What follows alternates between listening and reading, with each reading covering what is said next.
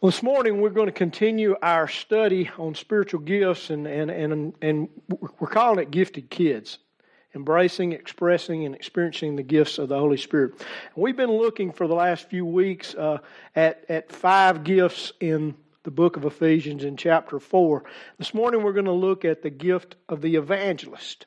Now, I want to remind you this morning that a spiritual gift is a divine enablement that often empowers a person to multiply in a few minutes, a few hours, or a few days miraculous results that would probably take a larger group months or years to do if they could even do it.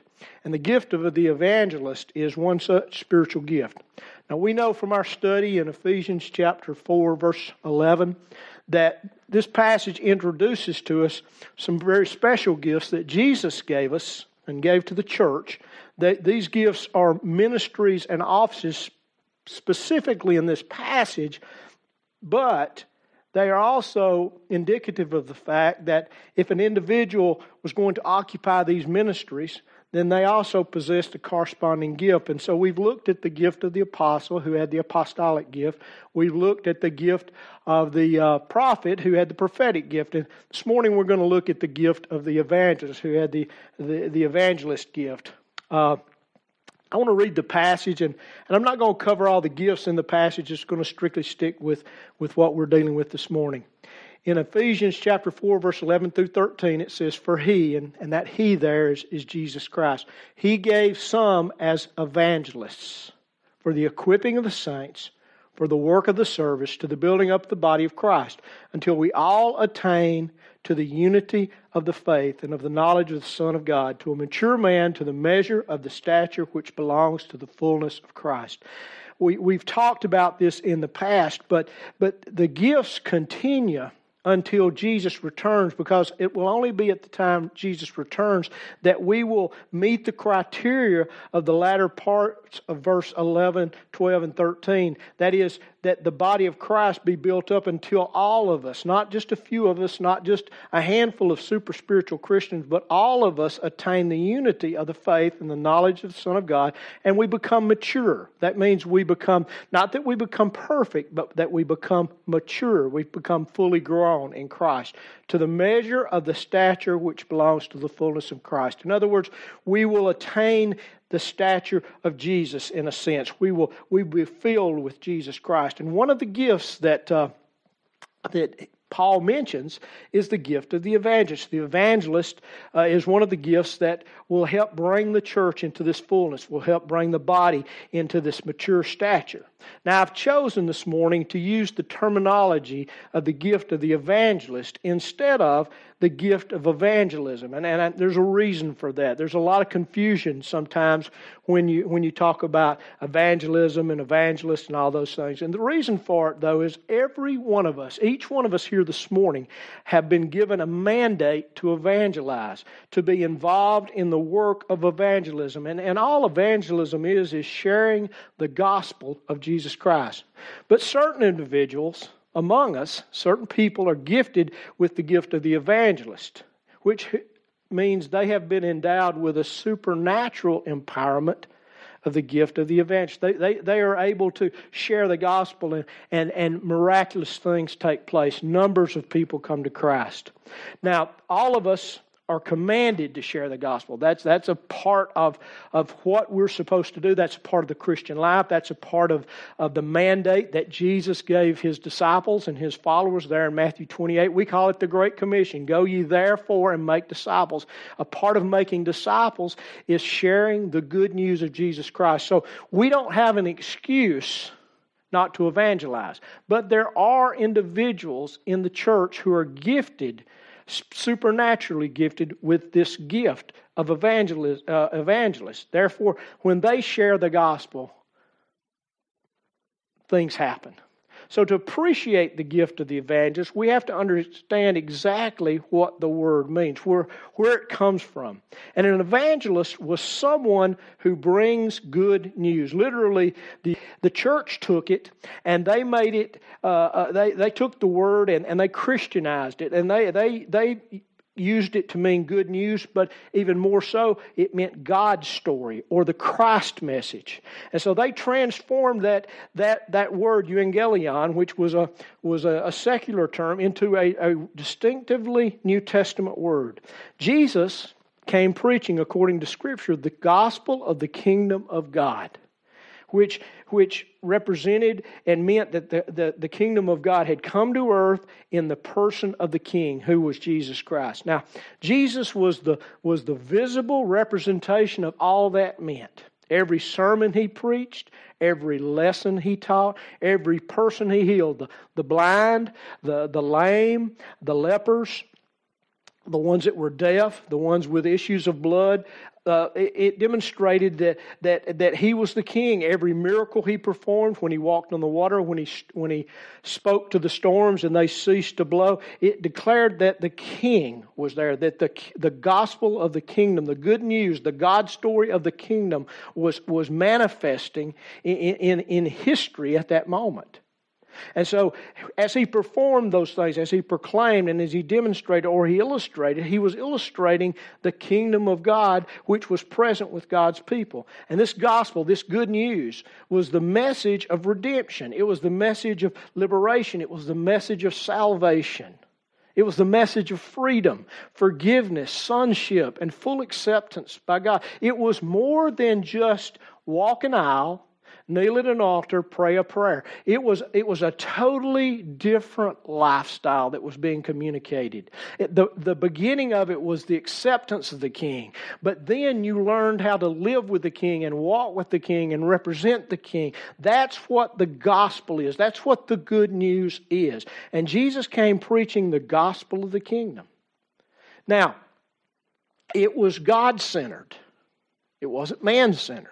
And it focused on the work that God the Father was doing through the person of God the Son, who was Jesus Christ, in the power of God the Holy Spirit. The word euangelion proclaimed the redemptive activity of God bound up in the person and the work of Jesus Christ. So what is the good news? If I were to ask you this morning, what is the good news? How would you share that? How would you respond to that? Well, the good news is it's the amazing witness of something that happened historically over 2,000 years ago, but is still bringing unsearchable fruit. It's still bearing God's fruit in the presence. Because the Lord Jesus Christ, who was very God and very man, died for our sins on the cross 20 centuries ago. He was buried, and Scripture tells us that He arose on the third day. Now, a part of this good news is that God the Father can then accept His Son's sacrifice as the full satisfaction for our guilt, for our sin. And if we then reach forth by faith, which is a gift from God, literally, it's not something we work up, it's not something we manufacture, it's a gift from God. But if we reach forth by faith to receive Christ as our personal Savior, then what happens is God declares us righteous. And it's not through any merit. It's not through anything that I've done or that you will do, but it's through the merits of what Jesus did through His shed blood on the cross. Now, what that means is that we're no longer exposed to the penalty of the law that we have broken.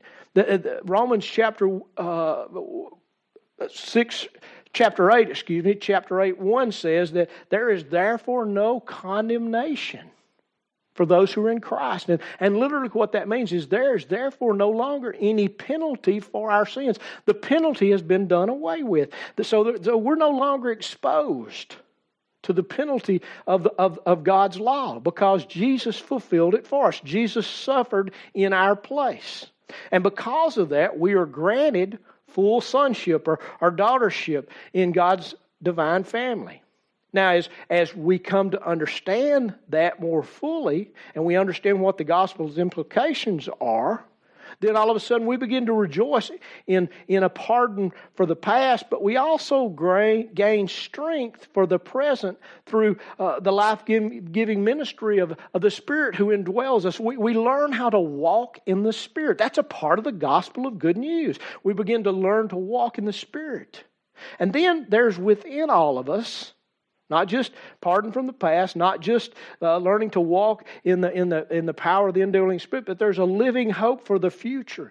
All of that together is what the evangelion is. It's what the good news is. That's the gospel. And that's the message that Jesus has given all of us to share. Not just people who are gifted with the gift of the evangelist. He's given it to every believer. We all have a story to tell. We all have a message to share about what God has done for us. That's the good news personalized in us. And with that, we share that, you know what, we've been forgiven for sins. And God can forgive your sins. We learn to live it by walking with Jesus in the power of His Holy Spirit. All of those things are a part of the message. But the gift of the evangelist enables a person to share this very same message with greater effectiveness.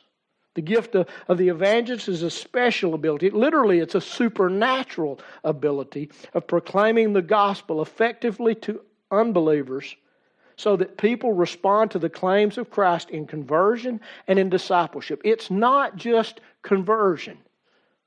It's discipleship as well. It's a gift that carries two parts, the conversion and the discipleship. Evangelism and discipleship go together. And the gift of the evangelist makes converts and disciples of those people so that they can become responsible members of the body of Christ. Now, many successful missionaries and church planners are very often gifted with the gift of the evangelist. Not every missionary and not every church planner.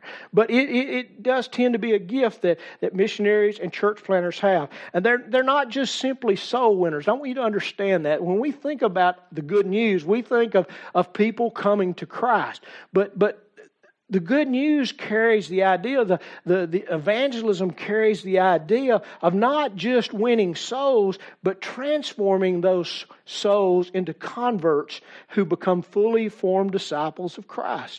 Now, the person with the gift of the evangelist lives their life with the same passion that the great missionary T.C. Studd, who served in China and Africa and India, voiced. He once said, some want to live within the sound of church bells or chapel bells. But he said, I want to run to a rescue ship within a yard of hell.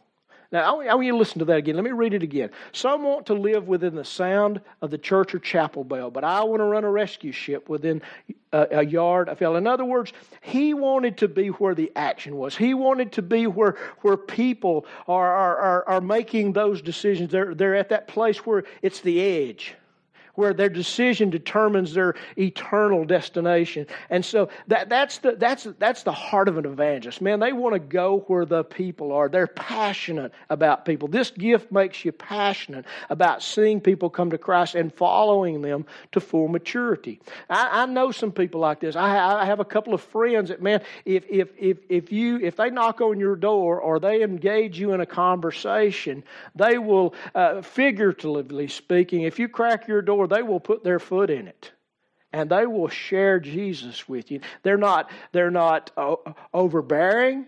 They're not ugly. That's just the heart of who they are. They want everyone to hear about Jesus.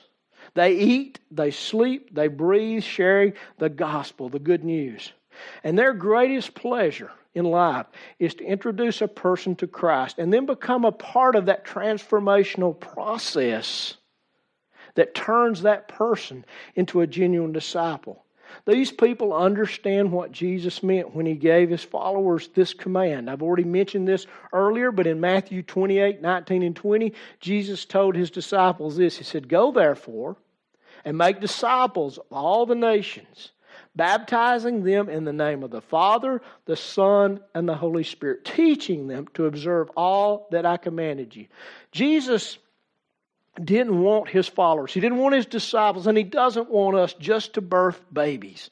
That's what conversion is. Conversion is the birth of new Christians into the kingdom of God. But you know what? He wants us to develop those babies, to help those babies grow and mature. He wants us to feed those babies because He wants them to become disciples And as you become a disciple, you grow into maturity, you grow into fullness. Babies starve to death on their own. Natural babies do, and so do spiritual babies. But mature men and women learn how to get their own food, how to feed themselves, and they learn to sustain themselves. And the only way that any man or woman who's born into the kingdom can develop into a mature disciple is for someone else to assist them. And so Jesus tells us here in Matthew 28, He says, I want you to go make disciples. I want you to convert folks. But I don't want you to stop there. I want you to teach them all that I have taught you. I want you to teach them everything I've commanded you to do. Everything means everything. Everything that Jesus did, He wants us then to teach the next generation, and the next generation, and the next generation.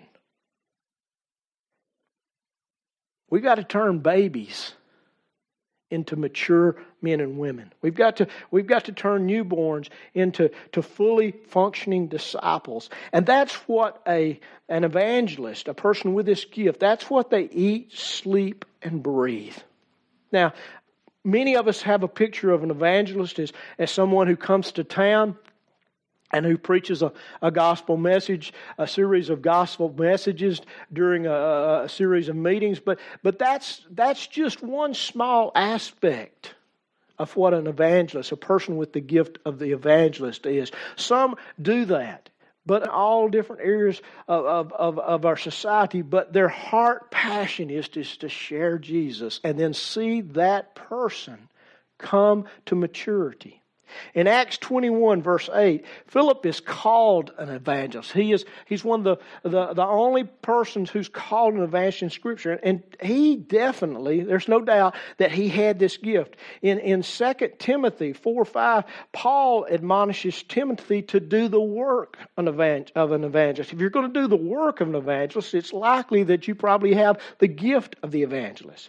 So along with Ephesians chapter 4:11, these are the only biblical passages concerning this particular word. But we can make some inferences based on Acts chapter 8, which gives us a couple of snapshots into the ministry of Philip the evangelist. So I want to encourage you to read this chapter later and see if what I share this morning is not clearly and plainly spoken or implied. Now, first of all, the gift of the evangelist proclaims the full gospel. That is, the good news about the kingdom of God and the name of Jesus Christ. That's Acts 8, verse 12. These gifted people clearly understand the gospel. And they understand that it's not man-centered. They understand that it's God-centered. That is, it's fully a work of grace from God. They understand that sin brings death.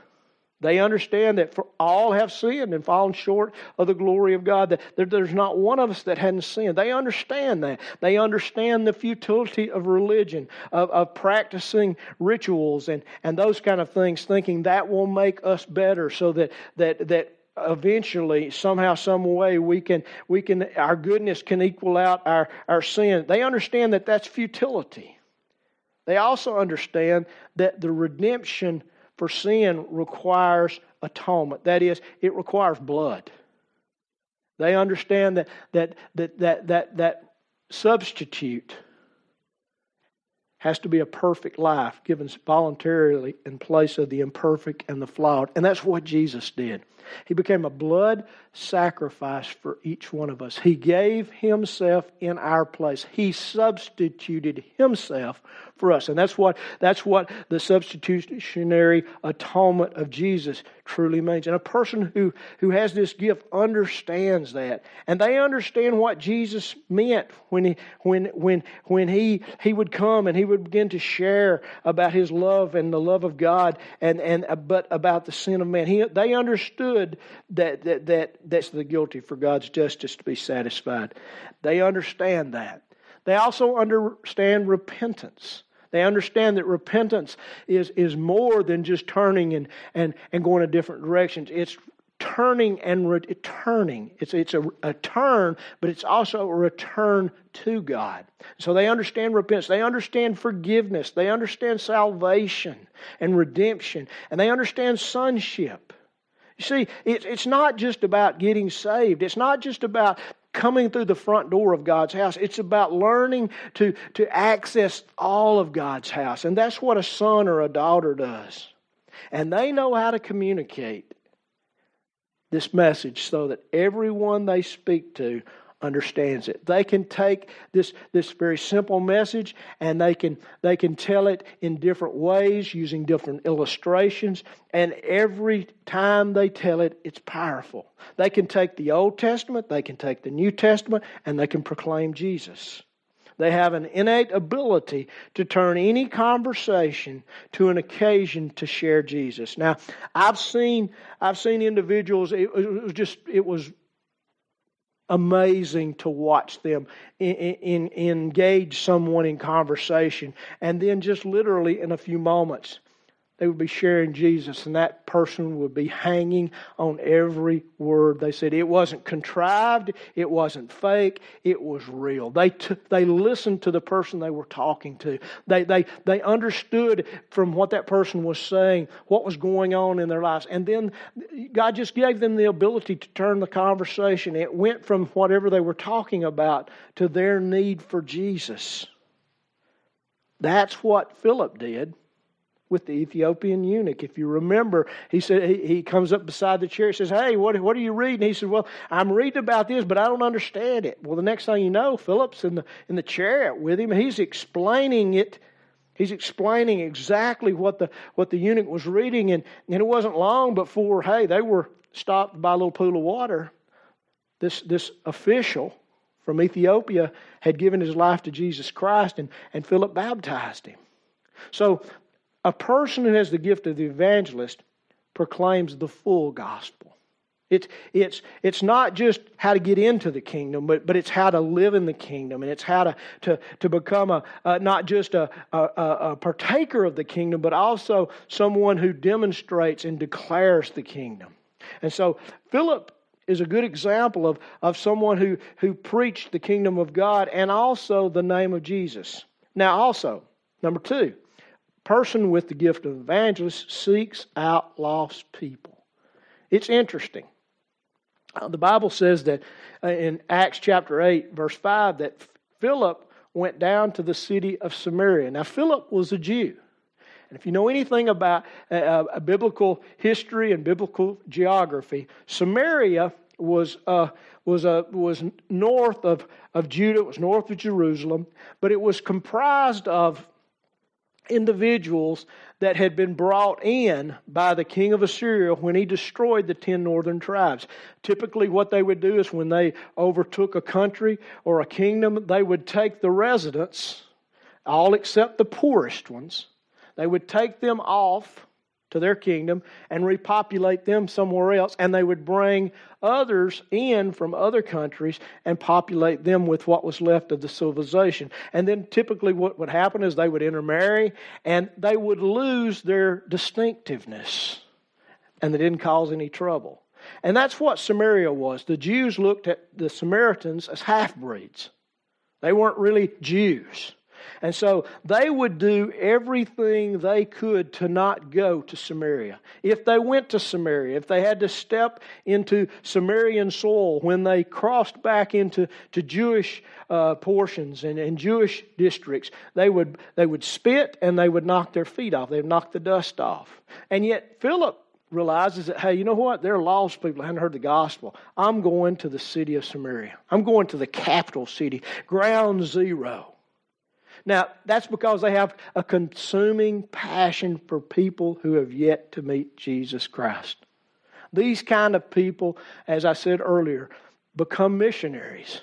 because their hearts are drawn to people who've not heard the gospel. They become church planters out of a compulsion to share the message and to teach people to walk in maturity of Christ. You're going to hear me say that over and over and over and over and over again, because a genuine evangelist, someone with this gift, not only wants to see converts, they want to see fully formed disciples. And so they're willing to leave the crowds and to go after one.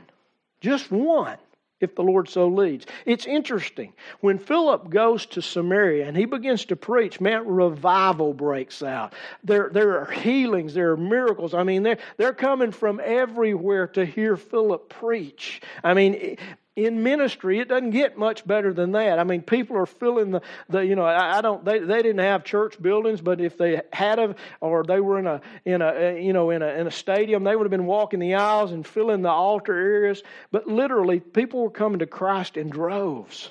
And yet, the Spirit of God takes hold of Philip's heart.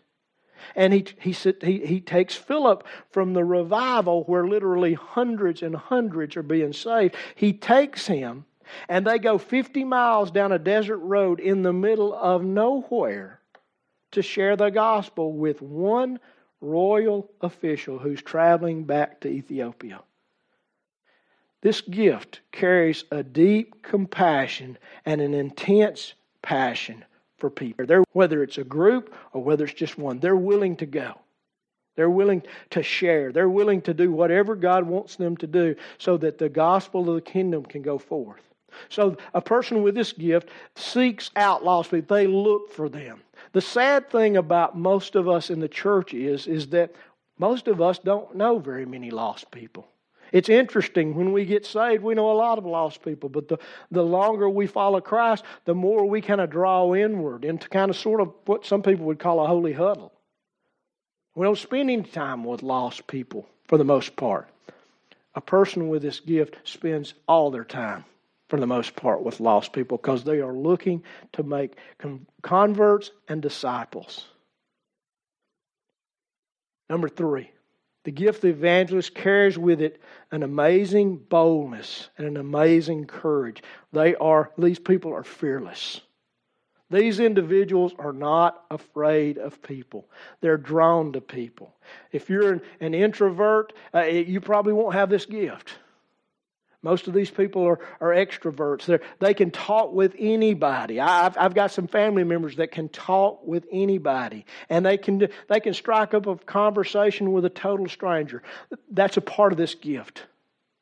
And what happens is they build relationships with lost people. They don't just go in and knock that person down and block their escape and share the gospel with them. They don't go looking for scalps. What they go to build relationships. And they build relationships, and it's through those relationships with those lost people that those lost people are drawn to Christ. And they're willing, they're willing to go into areas, dark areas, that most believers refuse to travel in because they feel the lostness and they're compelled to do something about it. They're willing to go to the bars. They're willing to go to the missions. They're willing to go downtown and talk with the street people.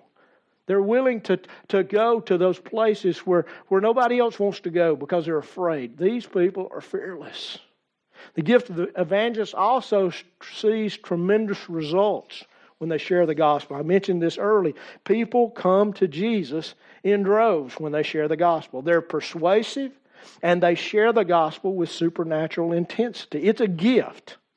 It's a gift. It's not slick salesmanship. It's a gift. But their real joy comes when a new convert becomes a passionate disciple. They're interested in evangelism and discipleship as a means to an end, which is really maturity in Christ. That's their goal. They want every person to find maturity in Christ, which is exactly what the Apostle Paul, tells us is the goal in Ephesians chapter 4.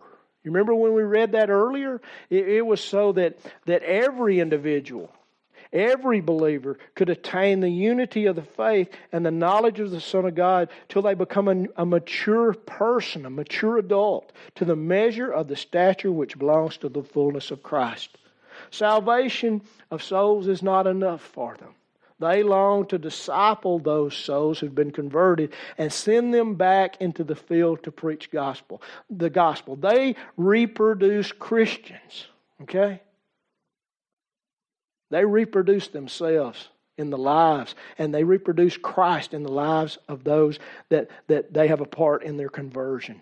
So this gift has a teaching aspect to it. That is, they teach people what the good news really is. They don't just teach that, you got to pray a prayer, you've got to repent, you've got to turn from your sinfulness. No, they take them from that into what it means to walk in the power of the Holy Spirit, what it means to live out your life, what it means to have a relationship with Jesus, what it means to walk in the fullness of the promises that Jesus has given us and that He died for, what it means to be a son or a daughter of God. It has a teaching aspect to it. And they teach because they want to impart the full message of Jesus.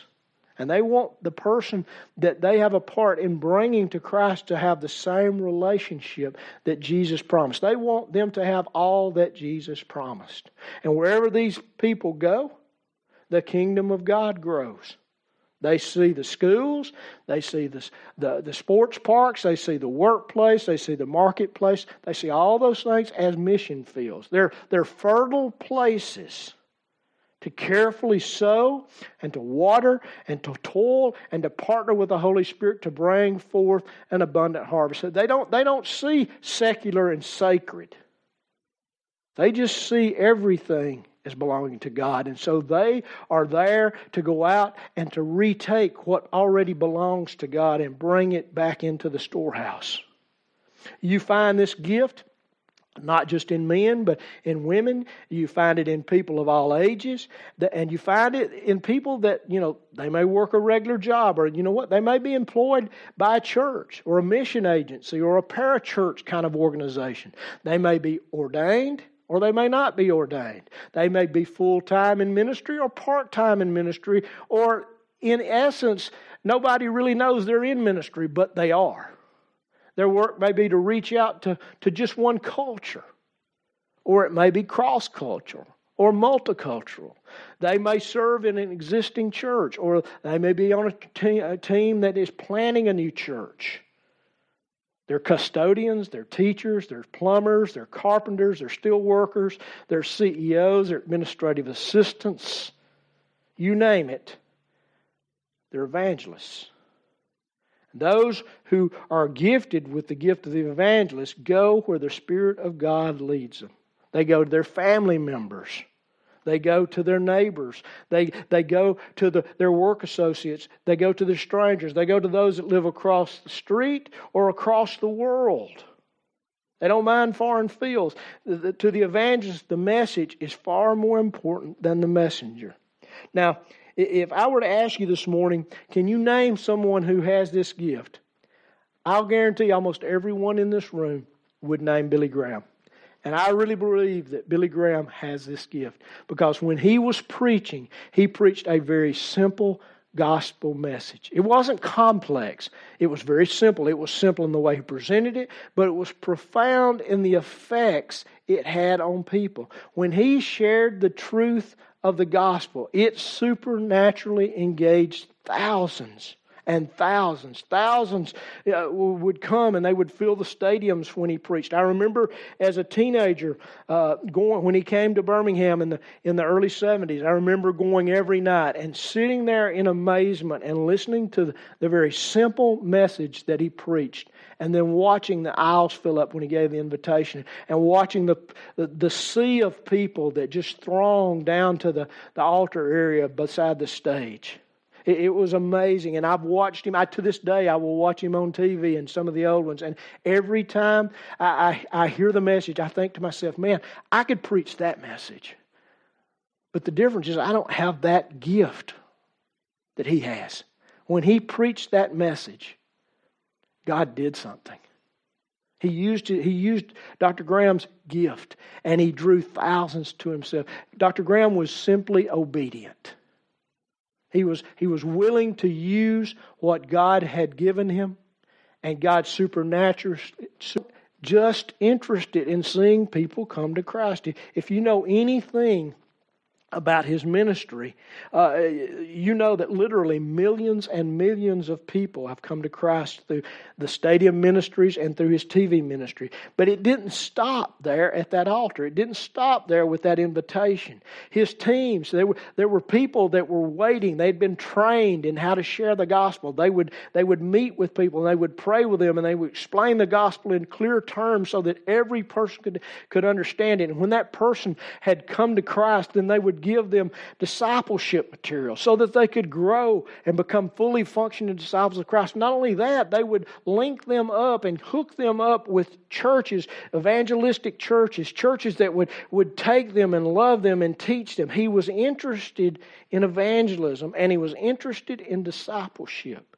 And God used him in a mighty way, not only to birth countless individuals into the kingdom of God, but also to disciple them into mature, effective believers who become vital parts in countless churches across this country. I'll guarantee there's somebody in our body today who came to Christ as a result of listening to Billy Graham preach. It's true in almost every church. Listen, it wasn't his personal charisma, although he's very charismatic. He was a very handsome man. He had a very booming voice. It wasn't his intellectual prowess, although he was a very smart individual. He was theologically trained. It wasn't even his impressive organization. No, millions of people came because he was willing to use the supernatural gift the Holy Spirit had given him. It's just that simple. He was willing to be obedient. And I believe there are people in our body this morning who have this same gift. And all you have to do is be obedient. You don't have to worry, what am I going to say? What if they ask me the wrong question? You know what? You will answer whatever the Holy Spirit gives you. And it'll be enough. Because He's going to use that gift in you. There are people in this room with this gift this morning that God has equipped you in your own personal way. You don't have to be Billy Graham. You don't have to be one of the great evangelists of church history. You simply have to be you, but you have to fulfill the purpose God has given you. You may be a workplace evangelist. You may be a factory evangelist. You may be a ball field evangelist. You may be a mission field evangelist or any other countless number of fields that the Lord has there, kind of evangelist. But all God wants from you, the Holy Spirit will work through your gift to do the rest. Listen, the church, this church, desperately needs people gifted in this area so that you can lead the rest of us into the arena where we feel inadequate. Listen, I've gone through 4 or 5 witnessing programs. I share the gospel. I've done EE. I've done 4 or 5 others. But the reality of it is I always feel inadequate. I always feel unprepared. And I always feel inept. But you know what? I still share. And there are people all over this room this morning that feel that way. They know the gospel. They know what to say. But they don't feel adequate. They don't feel prepared. They don't feel ready. We need you to infect us with a passion for lost souls. We need you to share the intense love you have for those who have not yet formally been introduced to Christ yet. We need you to infect us. We may not have your gift, but we need to see your passion. We need you to guide us in developing strategies for reaching this community and the communities that we live in, the ones that surround this community. We need your gifts so that our gifts can be more effective. If you'll step out, God will provide the other gifts needed to make this church grow organically. Organic church growth is the way Jesus intended. He wanted churches to grow not by swapping sheep. He wanted them to grow by birthing sheep, by birthing new converts, and then taking those converts and walking with them through the steps of maturity until they become mature. Because when they become mature, they then are healthy and they can reproduce. Sick sheep don't reproduce. Healthy sheep reproduce. This is the gift of the evangelist. This is the supernatural ability to proclaim the gospel effectively so that people respond to the claims of Christ in conversion and in discipleship. May God give this church, may He pour this gift out in this church. In Jesus' name, amen. For more information on Eagles Wing Church, visit our website at www.eagleswingchurch.org or on Facebook at facebook.com/Eagles Wing Church. Thanks for listening and have a blessed week.